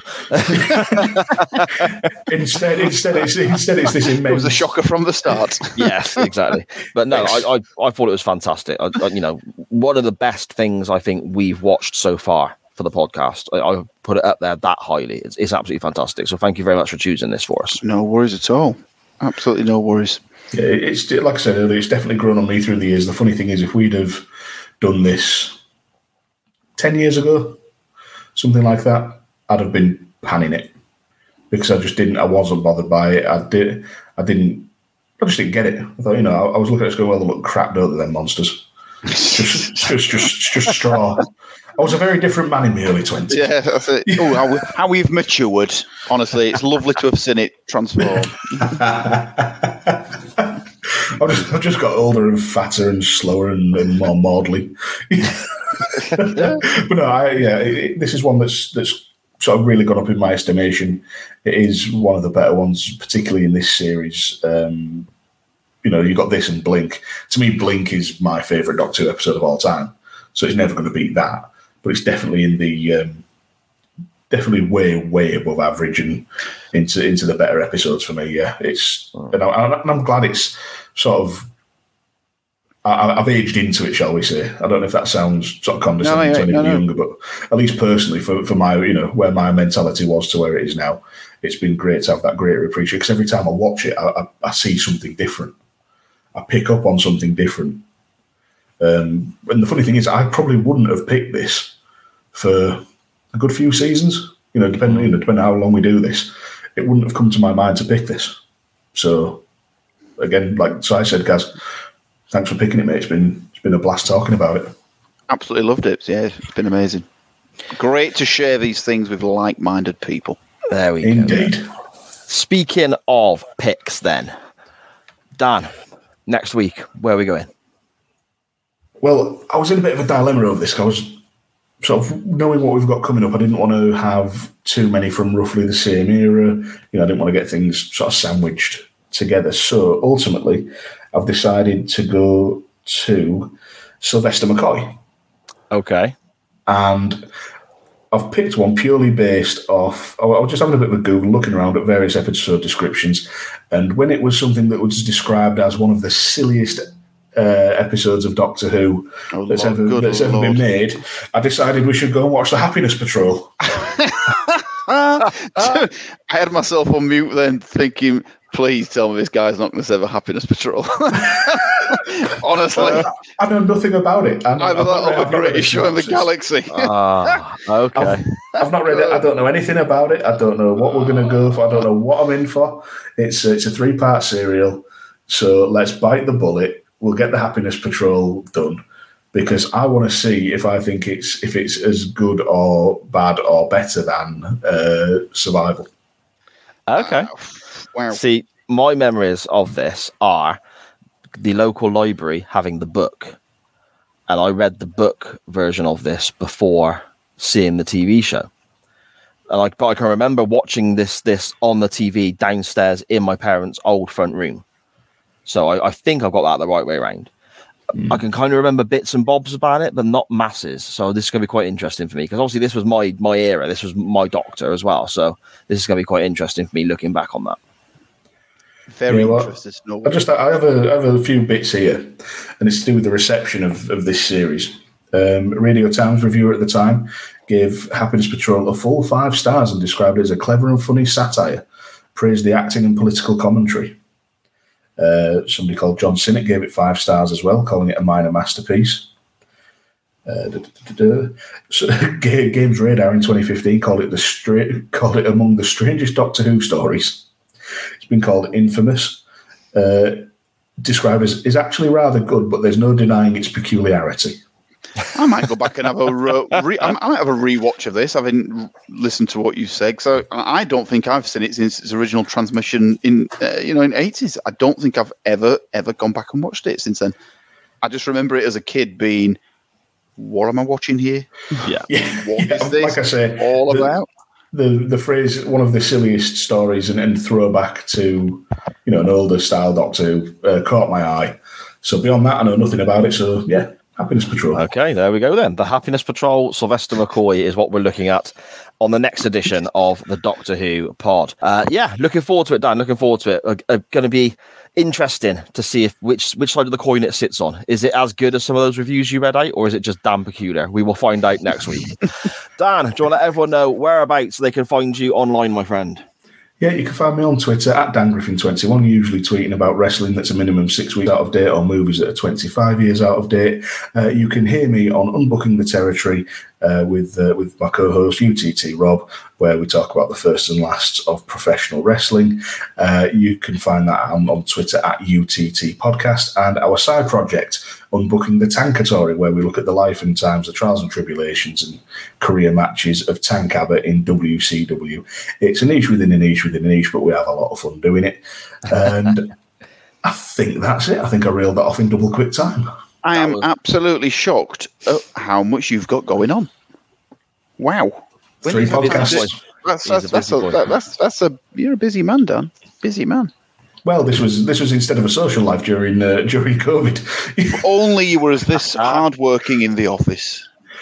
Wouldn't that be you get the best of me in that office. You get the best 45 minutes of my day. Yeah, and even my lunch is an hour. Yes. You can find me on Twitter at SJPWords, and on Facebook there is a group, SJP All the Shows and Info, and both of those are just your main sort of points of contact for all the stuff I'm involved in as well. So we have Chain Wrestling live on a Monday night with a podcast version coming out later in the week. We have Nitro Nights, looking at WCW one show at a time in order from the very first Nitro right through to when the company shut its doors in 2001. And if you want to hear a little bit more, I suppose, sci-fi time travel geekiness, then you can check out The Waiting Room, a podcast about Quantum Leap and looking back on a show that I adored when I was a kid, show by show, episode by episode there. But most importantly, you can find this show on Twitter and Facebook at the Doctor Who Pod. That's at the DRWHOPOD, at the Doctor Who Pod for this. Gary, thank you so much for taking the time to watch this back. Do your notes and sit down and take your evening to discuss it back with us two morons. We've had a blast. It's been awesome. We'd love to have you back on the show on a future date, my friend. It's been an utter riot. Love it. Absolutely, thoroughly enjoyed myself. Hanging out with, like I said, like-minded people talking about the greatest TV show ever made. Brilliant Can't beat it. Thank you so much again for your time. Dan, I suppose I will speak to you very soon. Yep, see you soon, buddy. And to everyone else, as always, thank you for listening.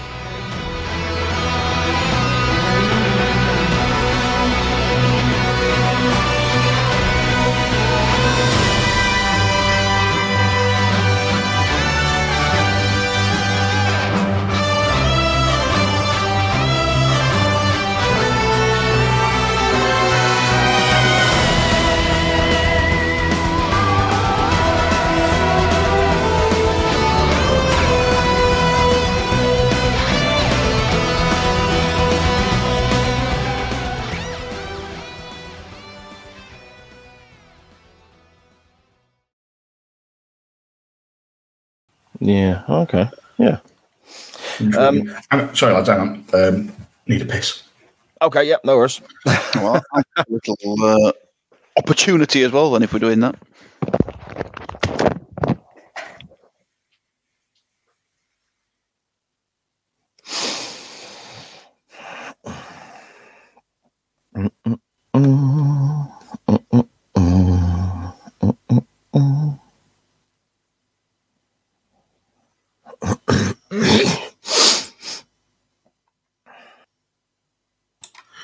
Sorry about that, dude. That's all right, mate. No worries.